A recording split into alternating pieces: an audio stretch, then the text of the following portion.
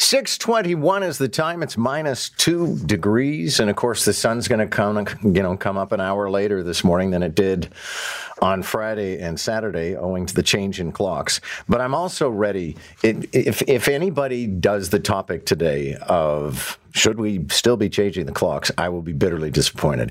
And also, if anybody starts to pick a fight with somebody pointing out that it's not daylight savings time, there's no S, also punch in the face. 6:21, and Scott Reid joins us, CTV Political Analyst, former advisor to Prime Minister Paul Martin. Happy Monday.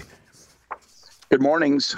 Thank you very much. Okay, you know what? Let's start with Blake Acton running for mayor of Toronto, and it's a much more open field. So he might have been considered a fringe candidate the last time, but it's pretty well anybody's for the taking this time.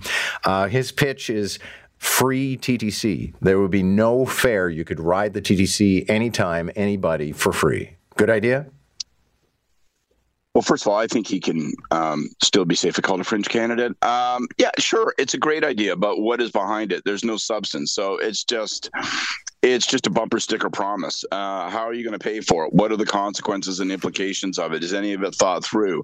I'm guessing not. So, free transit, is a monster choice with a monster string of implications. And if you're going to say the first, then you got to lay out the second. Meanwhile, who would have thought that the first casualty in this Chinese interference affair would be a provincial MPP and a provincial Conservative MPP? That's where we are, though. Well, it's a fascinating case. So this MPP is, according to one report from Global, based on unidentified sources. So let's, be careful. Indicated that, this person's in the middle of not just Chinese interference, but is actually funneled money as a mechanism for cash to be moved around. And on that basis, Doug Ford had him set out a caucus.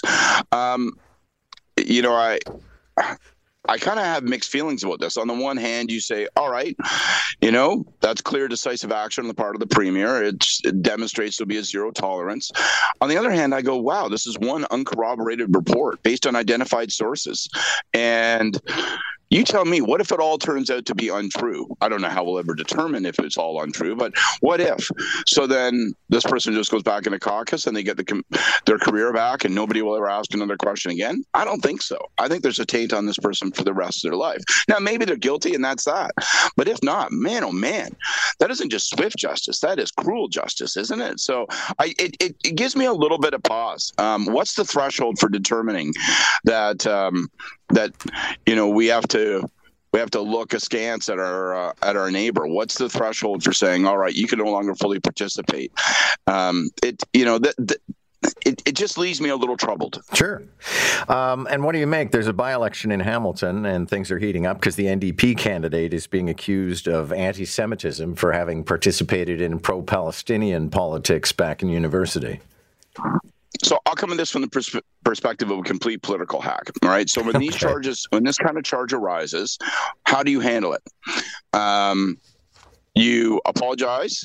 You say there's no validity to it whatsoever. But certainly, if any of my comments in the past have been offensive, then I want to be profoundly. I want to express my profound sorrow and regret. Here's where I stand on the state of Israel. This is what I'm all about.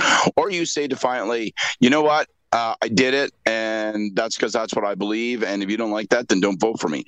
This candidate did neither of those things. This candidate sort of gave a half justification, certainly no denial, not a formal denial, an explanation, if you will. Well, I was involved in organizations in my youth, and and that's all because I stand against discrimination of all kinds. I think it's going to dog the candidate, and I don't think that she was very effective in her response to it. Although something I find interesting is one of the things she said was, okay, offer me a quote. Quote me anytime I've ever said anything anti-Semitic. Anybody? And so far, nobody's offered anything up. That's fair. On the other hand, she also said, I've had a messy relationship with racism, which makes you sort of scratch your head and go, I think you're going to have to elaborate because I don't really know what that means. What do you make of Canadian, well, the RCMP, but I've been saying Canadian taxpayers, giving a horse to King Charles? It's just, like, why not Lady Gaga? Now, I know this has you kicking like an old gray mare, but here's the thing.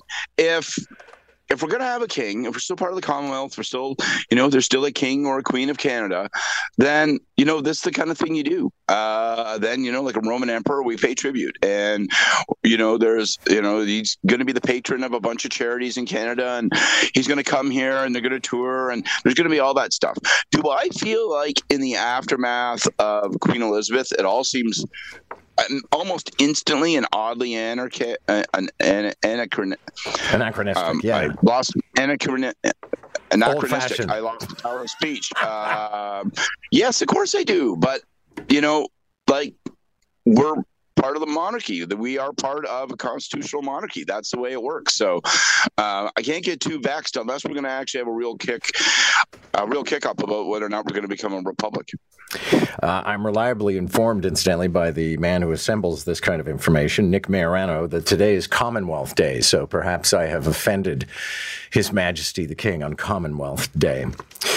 Two notorious killers are in court today for oral hearings. They haven't presented any legal documents, and they seem to be representing themselves.